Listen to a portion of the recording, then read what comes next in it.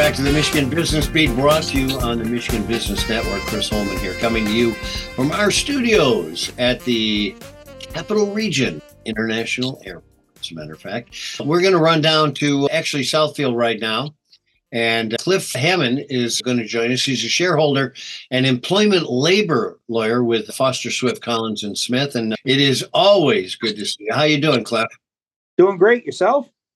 Well, I wish we were bringing you in under better circumstances, but we are going to talk about some current regulations and rules. And one of them is the new Independent Contractor Rule, which is terrifying so many of us small business people. I know you're involved in this quite a bit. Can you give us a little rundown of what the new rule is? Sure. Yeah. The good news is the law hasn't changed. The rules on how we interpret it have. And so what has happened is there's a new rule that just tells us when you're determining whether you're going to make somebody an employee or a contractor, we want you to take a look at a lot of different factors to find out whether you're doing it right.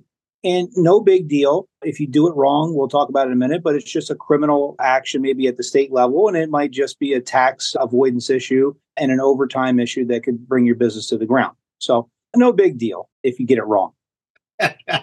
That's exactly right. And none of these regulations ever are, until they happen. Right. So let's talk about certain industries and types of employers that may need, to really take a close look at this. Yeah, from a 30,000 foot view, everybody needs to take a look and find out whether if they're using contractors, are they the right kind of contractors or not?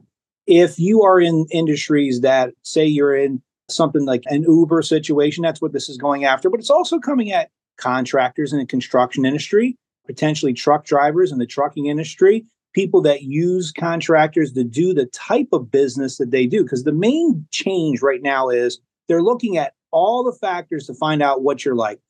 Do you control these people or do they actually set their own schedules? Do they do what you do? So if you have a small business and your business is to go put windows on houses and you hire somebody as a contractor to come cut your grass, most likely that's fine.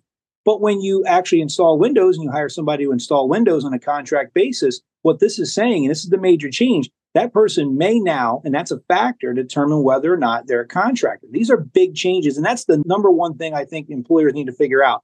How much do I control? How much can they win or lose based on how good they do a job? Are they really in business?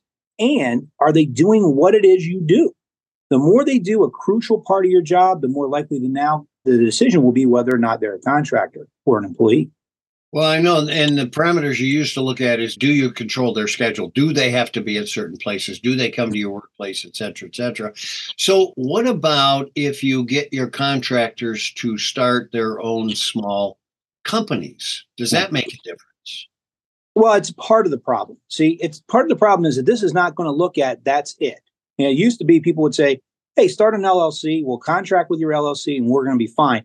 What this is saying is that's just one factor. It's a good factor. It's a great way to start. But the other factors are, how much do you actually dictate what they do? How much of a business is this? Do they rely solely on you or is most of their money coming from you? That's another major factor. And again, at the end of the day, are they doing something that's critical to your business? That's new. You add all those together, you can come on the wrong side of this. Oof. Okay, so what happens? What are the ramifications if you misqualify some of these people? Well, there's a couple things that happen. First of all, if you worked a person a lot, if they were supposed to be an employee, you will have to pay them for overtime, minimum wage, those things.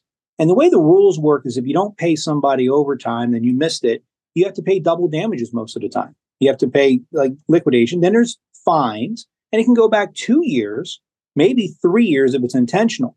The state of Michigan actually has an office looking to see whether or not people are actually, their wages stolen. And so what happens is they can go back and say, you know what, you actually stole taxes, and therefore it may be a criminal issue.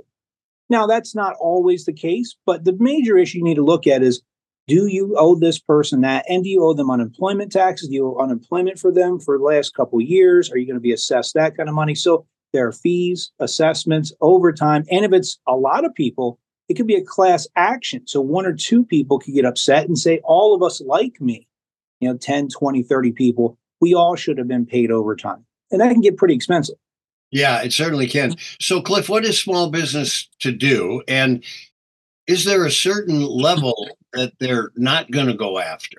Well, I think they're going to go after everybody. I don't think you're going to be immune just because you're in some industry. I think they're going to look at certain industries first, right? A gig economy type person who's doing a service, and everybody is a contractor in your business. That's going to be the ones I think are going to be number one. And then they're going to target different industries.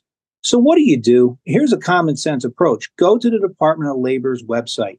Take a look at the FAQs they have there. Be reasonable. Don't just think, hey, everybody else does it, so it's okay. Because this is different. This is new. You have to do it based on what the new rules are. Be honest, be objectionable, and see whether or not you think that your contractors might be employees. And if you have a question, you got to reach out and get some professional advice, because the question is going to be, hey, I might have been doing this wrong the whole time. How do I solve this problem? And there isn't one size fits all answers for everybody. You have to make sure you do it the right way, because there are consequences for doing it the wrong way. Well, Cliff Hammond Shareholder, employment labor lawyer with Foster Swift, Collins & Smith, with offices all over the country. Thanks for keeping us up at night. You're welcome. Thanks for having me. We'll have you back on to keep us abreast of how this is going. You're listening to the Michigan Business Beat on the Michigan Business Network. I'm Chris Holman.